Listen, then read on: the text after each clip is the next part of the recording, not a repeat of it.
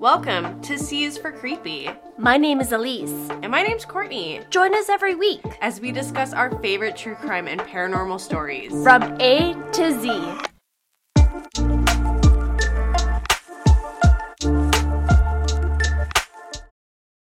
Welcome back to another episode of C is for Creepy. Thank you so much for listening to last week's episode.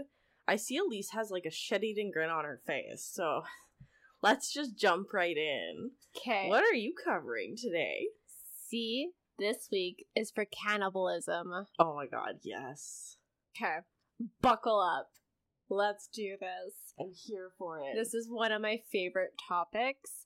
And as such, it's going to be super fact heavy. Perfect. So I can just do what I want. So I'm going to talk about some long pig. I'm here for it. Exactly. Okay, so I've been researching cannibalism ever since I first watched Silence of the Lambs. Okay. I own many books regarding the topic, including one called Eat Thy Neighbor, and that concerned my mom when she saw that. But, oh well. Here we are. Yep. So for my definition, cannibalism is the practice of eating the flesh of one's own species. So this definition is obviously not restricted only to humans, as many other animal species also engage in this, with up to 90% of aquatic life eating one of their own species at one point in its life. Yep. So there are many different types of cannibalism. Where cannibalism is considered normal, eating a member within your own tribe is referred to as endocannibalism. This is usually associated as a way to honor the dead member or as a way to guide the souls of the dead into the living. Oh, okay. On the other end, exocannibalism is when someone outside of the group is eaten, and this is generally seen as an active victory against the eaten opponent. Interestingly, both types is seen as a way for the cannibal to gain the characteristics from the dead. Oh, okay. Now, in societies where cannibalism is not so common, it still occurs, it just might not be quite as accepted. My personal favorite of this variety is survival cannibalism, which, as the name suggests, involves eating another person for the sole purpose of surviving. Mm-hmm. Examples of survival cannibalism is not limited to being trapped in remote locations, but can be further reaching in times such as famine and war. Yep. Many examples of survival cannibalism can be found during World War II in multiple parts of the world. So in cases of necrophagy, so eating someone that is already dead, yep, that is much more accepted than homicidal cannibalism, as in killing someone to eat them, which, regardless of necessity, is still considered illegal. So if you kill someone to eat them, it doesn't matter if it was as an act of survival, you still killed someone. So just wait until they die first, and then you can eat them. But the act of cannibalism itself is not illegal. No. From what I've seen, no. Okay. From what I've seen. That could vary in different parts of the world, but from what I've seen... Interesting. As long as you're dead. I mean, like, I'm sure that you could probably argue there's, like, some sort of... ethically sourced. Well, desecration. Like, some sort of, desecrating a body. So I'm sure that would kind of fit into there if you wanted to get technical. Mm-hmm. But... Okay. Well, I feel like I read somewhere that there is a restaurant in an Asian country, I believe, that offers or ethically sourced human meat. Oh, I love that for them. I think it would be very interesting. I don't know. I'd really want to see how ethically, how it is ethical. Like donations. Yeah, but I don't know. Like, I want to know, if I eat a cattle, I want to know that it's taken care of and raised properly. Oh, so. Yeah. It's like organ donation. Okay. But body donation. I don't know. People are gross. I'm sorry. Like, I just find humans disgusting. And, we're so full of diseases and stuff. I don't know. Okay. there has been a study done on this type of cannibalism, so let's get to it. There was a research paper done in 2016 titled Behavioral Patterns of Cannibalism and Sexual Taboo, which studied if people were more likely to cannibalize those that they were attracted to. The study used 3 different factors, including attractiveness, age, and gender, with the hopes that those factors would match sexual attraction and cannibalisms. The result was not a direct match in regards to gender preference. However, it should be noted that there were fewer males participating in the study. Youth and attractiveness were both a factor between prospective sexual partners and potential cannibal victims.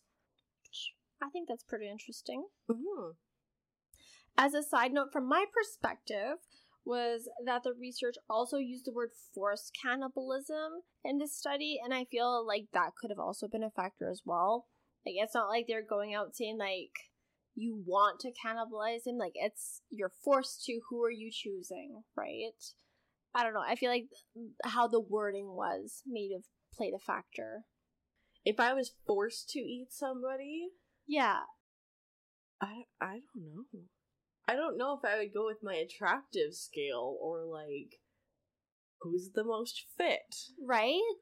Who has what kind of body? Mm-hmm. Do they have tattoos? Mm-hmm. Like, I feel like it wouldn't be attractive scale. It would be, like, you know... Yeah. The best raised meat. Fair enough. Fair enough. So yeah, like I said, like I'm sure, like, if it was a group of cannibals who hunted for pleasure, that it might be different results. Yeah. But yeah, forced cannibalism, I feel like, yeah, I would definitely want probably like a youthful, fit person. Yeah. If I'm gonna pick like someone to eat, I guess. It truly would have nothing to be their, like, attractiveness. No. Nope. No. Actually, probably less attractive. I can dehumanize you a little bit. Oh, man. That's mean.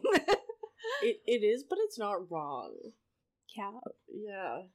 Okay. Like, I need to be able to dissociate. Yes, okay. Yeah. Okay. So, this paper also discussed the taboo of cannibalism that is most likely generated as a biological way to avoid disease. When cannibalism and disease are brought up, Kuru or Peyron's disease is usually brought up as well. Is that the one with the brains? Yes. While Kuru is found to be transmitted by eating the brain of someone else who is already infected, bloodborne diseases such as HIV, hepatitis, and Ebola, as well as parasites, should also be taken into consideration before eating a human. No shit. Mm-hmm. Speaking of which, this is a good time to discuss what a human would taste like. The vast majority of people who have partaken in a human dish claim that we taste like pork. Another alleged cannibal from the 1920s claimed that human tastes closer to aged veal. Like all types of cooking, the cuts and method of cooking would change the flavor profile of the person.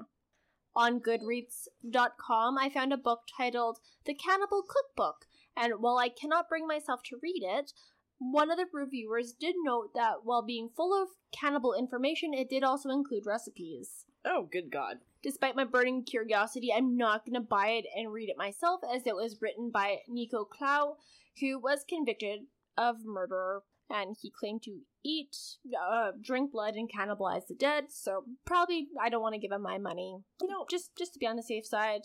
Yep. I want to know, but maybe I'll pirate it. Fair. So now let's get to the real meat and potatoes of my segment. The meat and potatoes. Oh, man. Okay. Okay. Those who do not cannibalize for survival, but instead for more pathological reasons. Generally, pathological cannibals are either suffering from a severe mental illness or are sexually motivated.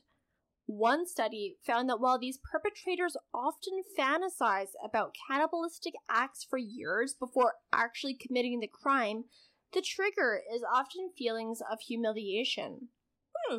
Another research paper published in 2020, which looked at 121 homicidal cannibals, and these were their findings. So these were like acts of like actual cannibals, and then also those from fiction and like from all sorts of different sources. Okay. The majority of homicidal cannibal cases were sexually motivated, and the offenders were male the majority of the time. Interestingly, these offenders were generally older than other types of murderers, and their victims were younger in comparison. The method of killing is often manual, such as stabbing, strangulation, or beating, indicating that the act of homicide is as part of where they gain their pleasure as well. Okay. Finally, it was found that cannibals were much more likely to target strangers, with only 2.5% of cannibals targeting their own family members. Now on to the story. Oh, good. Okay. While there are a lot of very well-documented cases of cannibalism out there, I wanted to try and find a case that was maybe a little less well-known. Luckily, I found a case that is truly horrifying, and there is less coverage because it's a less well-known case. I'm going to be covering the Garenhuns cannibals, who allegedly also dubbed themselves the cartel. Okay. This case takes place in Brazil, so please excuse any pronunciation mistakes. I will try not to judge you harshly. Okay. Well, I mean, just quietly. Okay. So this group of people was made up of three. First, there is Jorge Beltero Negromanto da Silveira, who I will be referring to as Jorge. Perfect. What is known about Jorge is that he was born to Portuguese parents in 1962 and lived in Portugal for a few years before they moved to Pernambuco, Brazil. Jorge's first murder was when he was a teenager, when he murdered a 17-year-old named Luciano Severino da Silva. He was acquitted for this crime as the evidence was not strong enough to gain a conviction. Okay. Continuing to make poor life decisions, Jorge also attempted to murder his mother. He stole 80,000 Brazilian real, which is just over 20,000 Canadian. Okay. Which he used to buy a house. Okay.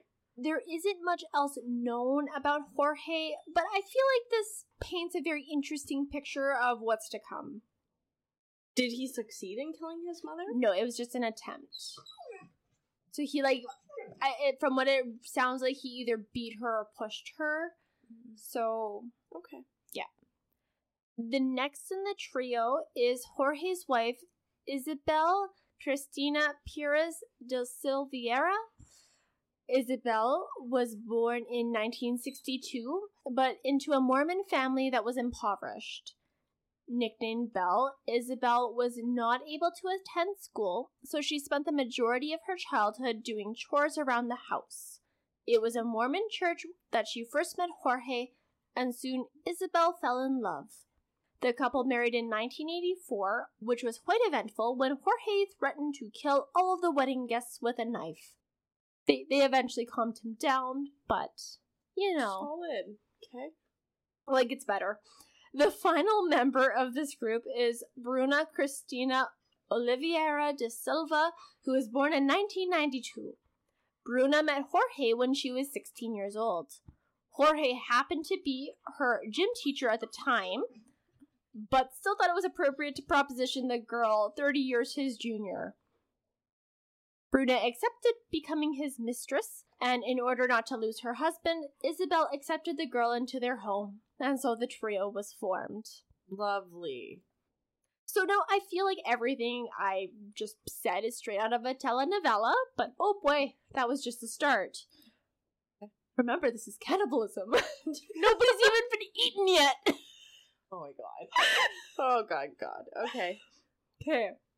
Now that we know who is involved, let's get to the murder. It is alleged that shortly after Bruna joined the couple's lives in 2008, Jorge started receiving visions.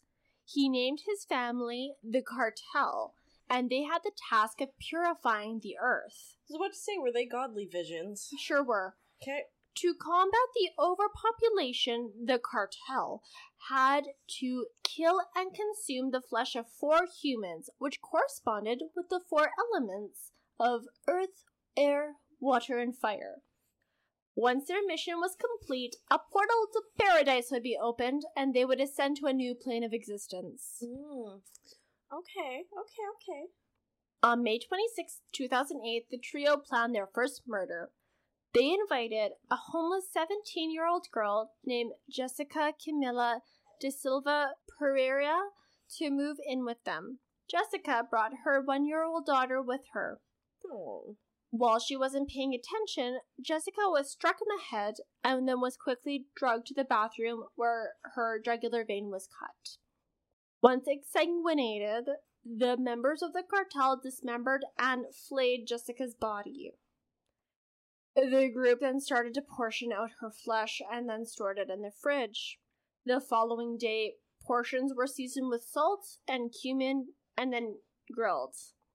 This part is especially heinous, but they also fed parts of this woman to her own child. Ew. Parts of Jessica's remains were buried in their backyard in the form of a cross, which I don't know if, you know what I mean? I think that's what they mean is, the Holy Cross? Yeah, the parts were buried in a cross, not like she was laid out in a cross.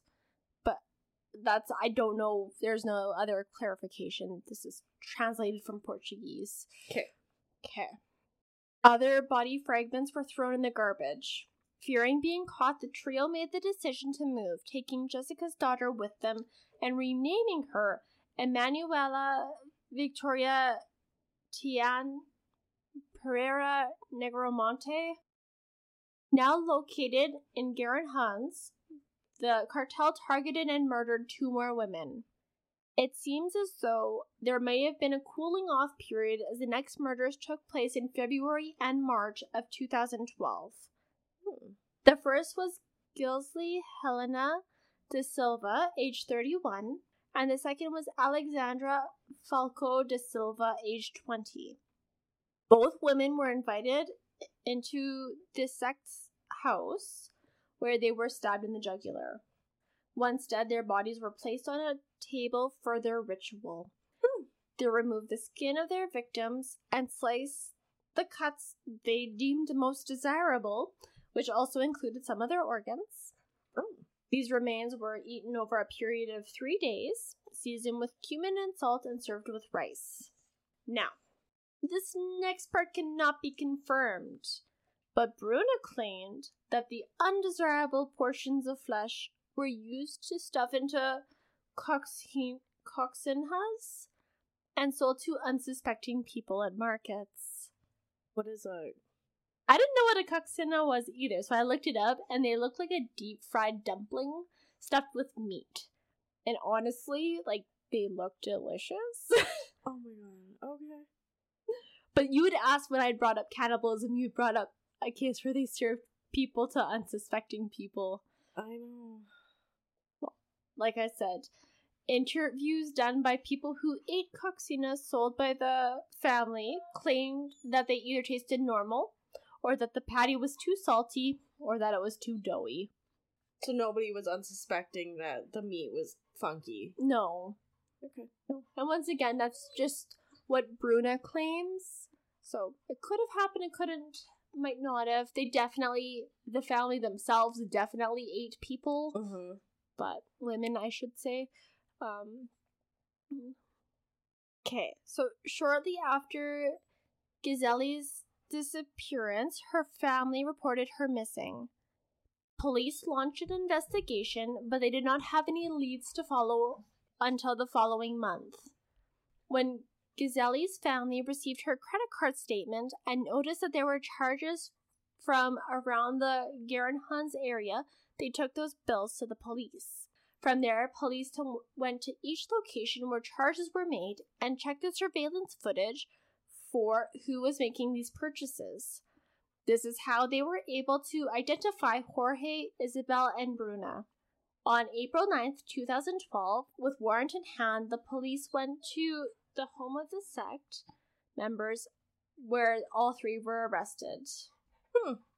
Jessica's daughter, who was now 5 years old, told police she had witnessed the murders and was able to describe the crime scene vividly.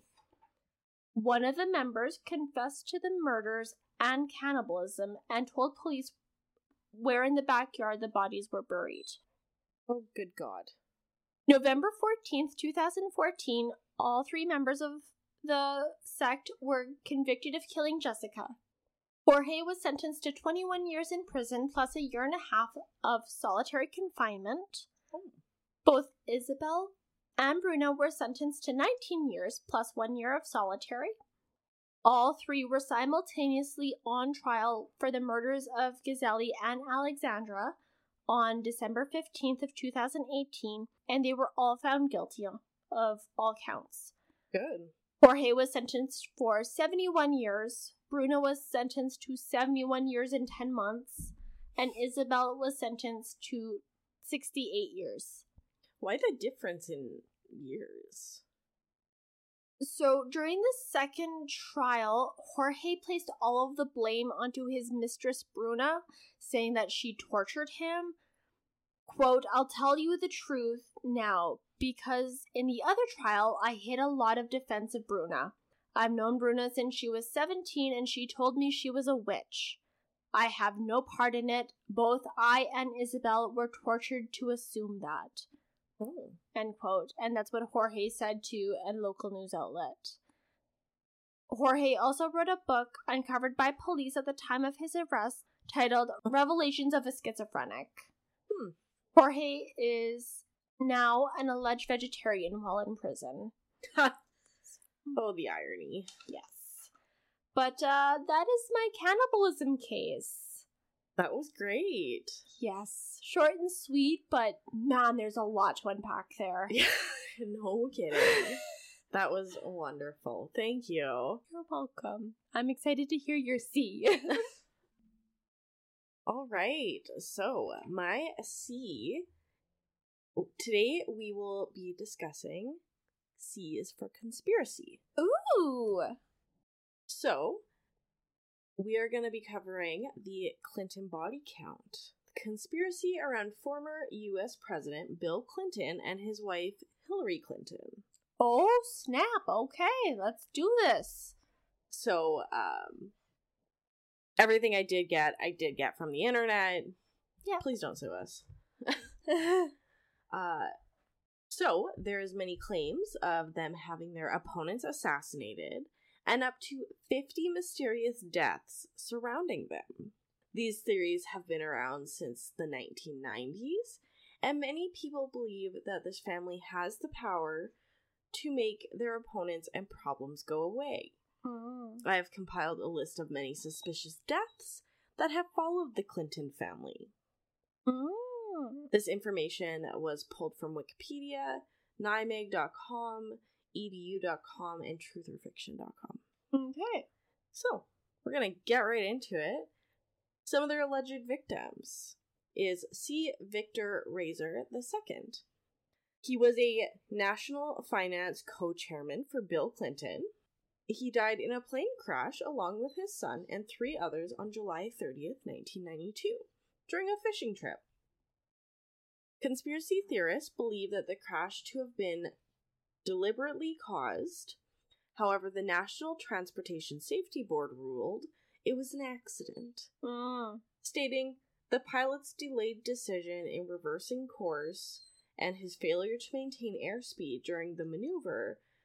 Factors related to the accident were mountainous terrain and low ceiling. Okay. Sure, they were. Yeah. This plane just, crashed in the mountains. Mary Mohane was a White House intern who, in the early summer of 1997, was shot execution style and deposited in the back room of a Georgetown Starbucks. However, conspiracy theorists believe Mohane was killed on the orders of the Clintons. Well, yeah. Mary Mohane. Oh, I just did Mary Mohane. Vince Foster. Deputy White House Counsel Vince Foster was found dead in a Fort Marcy park in Virginia, outside of Washington, D.C. On July 20th, 1993, an autopsy determined that he was shot in the mouth and no other wounds were found on his body. His death was ruled a suicide by 5 official investigations, but he remains a subject of conspiracy theories that he was actually murdered by the Clintons for knowing too much. Vince Foster, found dead with a revolver in his hands just after filing years worth of delinquent Whitewater tax returns. So then a former CIA director, William Colby, who had recently turned his attention to the Vince Foster suicide, was found dead shortly after. That is such a weird coincidence. I know. Yeah, so Vince Foster put in, filed saying to the CRA, being like, yeah, they're fraudulent. Look into it. Guy that looked into it died. Interesting. Yeah. Next we have Seth Rich, the unsolved 2016 murder of Democratic National Committee staff member Seth Rich prompted conspiracy theorists to speculate that Hillary Clinton arranged his death. The debunked theory was based on a Fox News report, later retracted, that Rich had been responsible for WikiLeaks released of DNC emails during the 2016 United States presidential campaign. Various elements of this theory have been promoted by prominent right-wing figures. He was found dead. Interesting. Jeffrey Epstein. Hey, I remember him. Convicted sex offender Jeffrey Epstein was being held on federal charges of child sex trafficking, was found dead in his cell at the High Security Metropolitan Correctional Center in Manhattan on August 10th of 2019, as we all recall. An official autopsy later declared the cause of death as suicide by hanging. His death led conspiracy theorists being relayed on social media.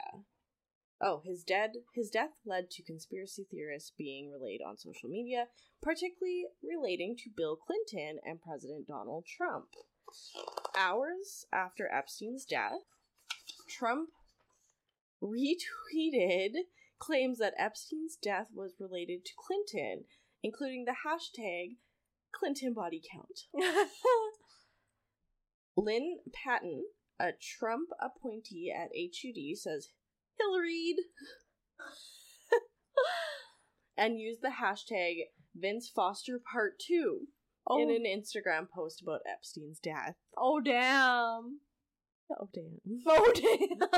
Shots fired. Yeah. Literally. So, reporter Christopher Sine broke the news of a meeting on June 27th, 2016, on the Phoenix Sky Harbor tarmac between former President Bill Clinton and then Attorney General Loretta Lynch.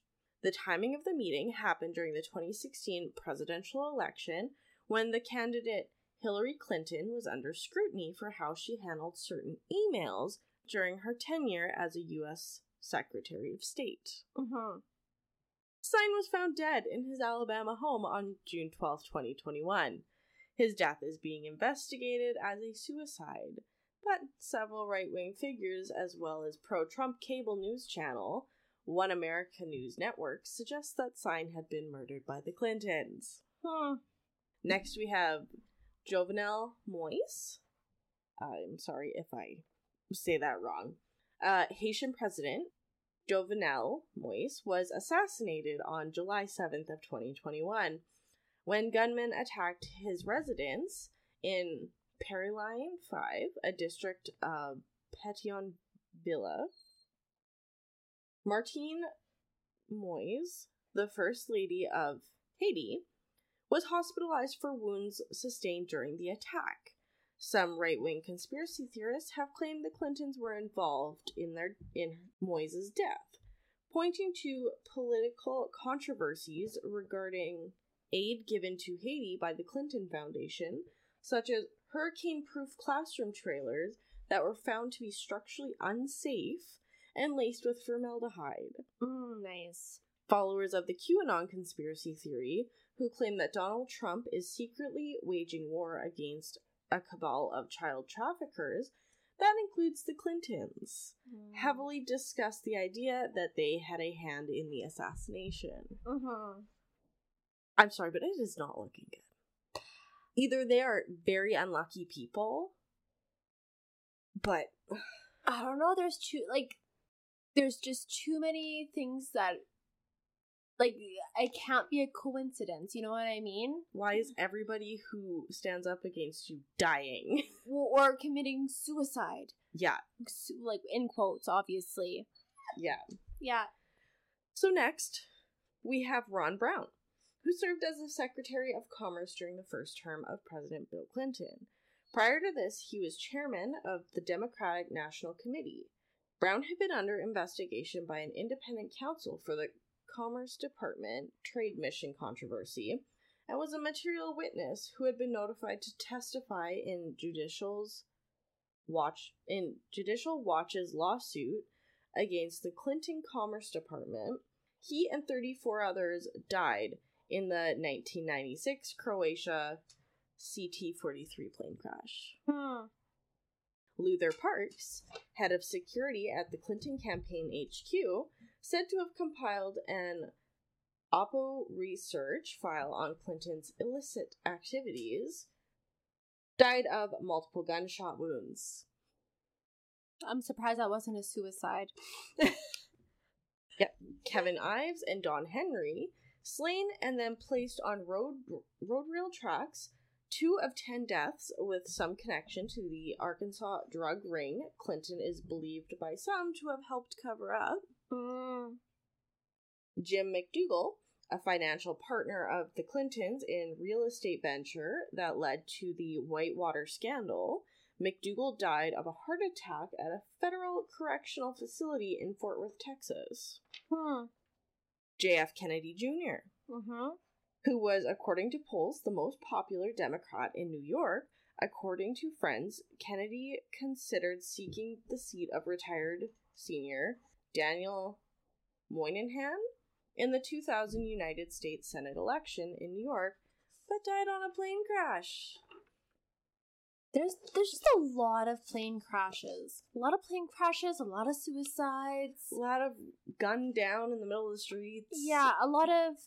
I think there's too many just placed on train tracks, for my liking. I agree. So he died on a plane crash in July 16th of 1999. Then Hillary Clinton was elected to Moynihan's vacated seat, November 7th of 2000. Next, we have Edward Eugene Willey Jr., a Clinton fundraiser whose wife, Kathleen Willey, alleged on the CBS News magazine 60 Minutes that Bill Clinton had sexually assaulted her on November 29th, 1993. Kathleen also testified on the Paula Jones sexual harassment suit against Clinton. Edward was found dead in the Virginia woods, and his death was ruled a suicide. Jerry Parks, head of security for the Clinton headquarters during his presidential campaign in 1992, was killed on September 26, 1993, as he left a Mexican restaurant at the edge of Little Rock, Arkansas, by a man in another car that shot him 10 times using a 9mm handgun. Parks' son, Gary, asserted that his father collected a secret file of Clinton's peccadillos, and that his father was using the file to try and blackmail the Clinton campaign. Oh, shit. Finally, we have Mark Middleton, an Arkansas business leader, mutual friend of Bill Clinton and Jeffrey Epstein, and former financial director for Clinton's presidential campaign, and later special assistant to Clinton, was found dead by hanging from a tree 30 miles from his home with a shotgun wound in his chest. Whoa. May 7th, 2022.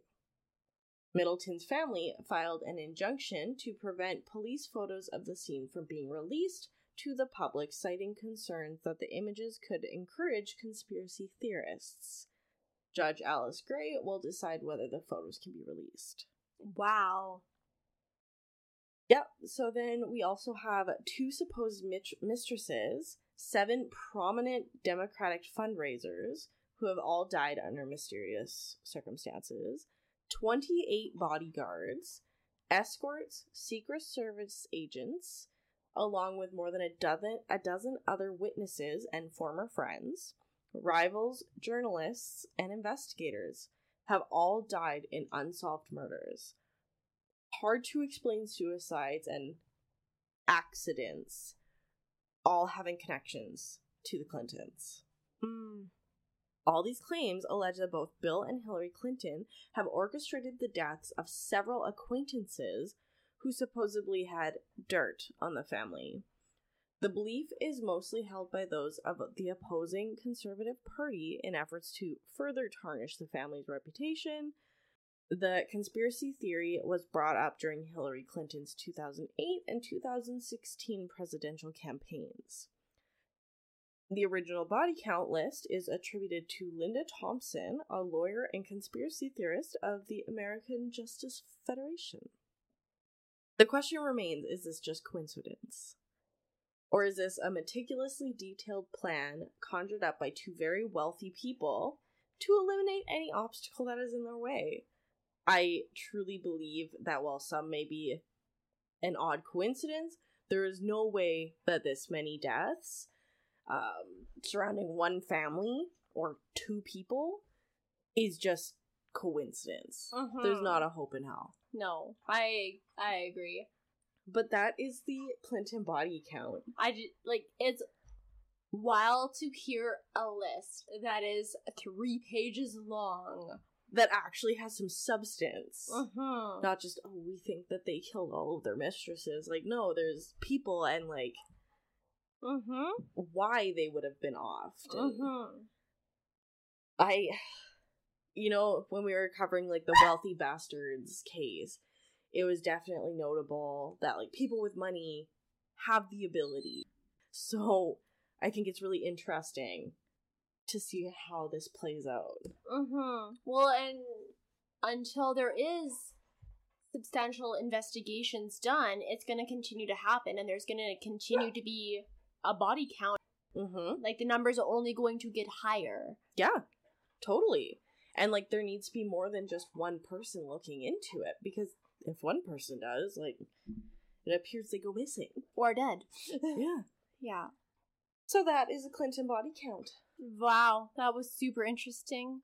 Well, thank you. Okay, so I guess that wraps us up for C. That's a short one. Yes, thanks for listening, and make sure to give us a 5-star review on your listening platform. Yep, or send us an email at c4creepy@gmail.com. Or check out our website at cisforcreepy.com. Yes. Thanks for listening. Bye. Thanks for tuning in to C is for Creepy. We put out weekly episodes every Tuesday going through the creepy alphabet. Check out our website at acast.com/C is for Creepy. Or on Facebook at C is for Creepy Podcast. Or on Instagram at C for Creepy Podcast. If you have any questions, concerns, or suggestions, please email us at cforcreepy@gmail.com. Artwork done by Alexis Daly. Check out her work at LEXXA_artwork on Instagram. See you next week. Bye.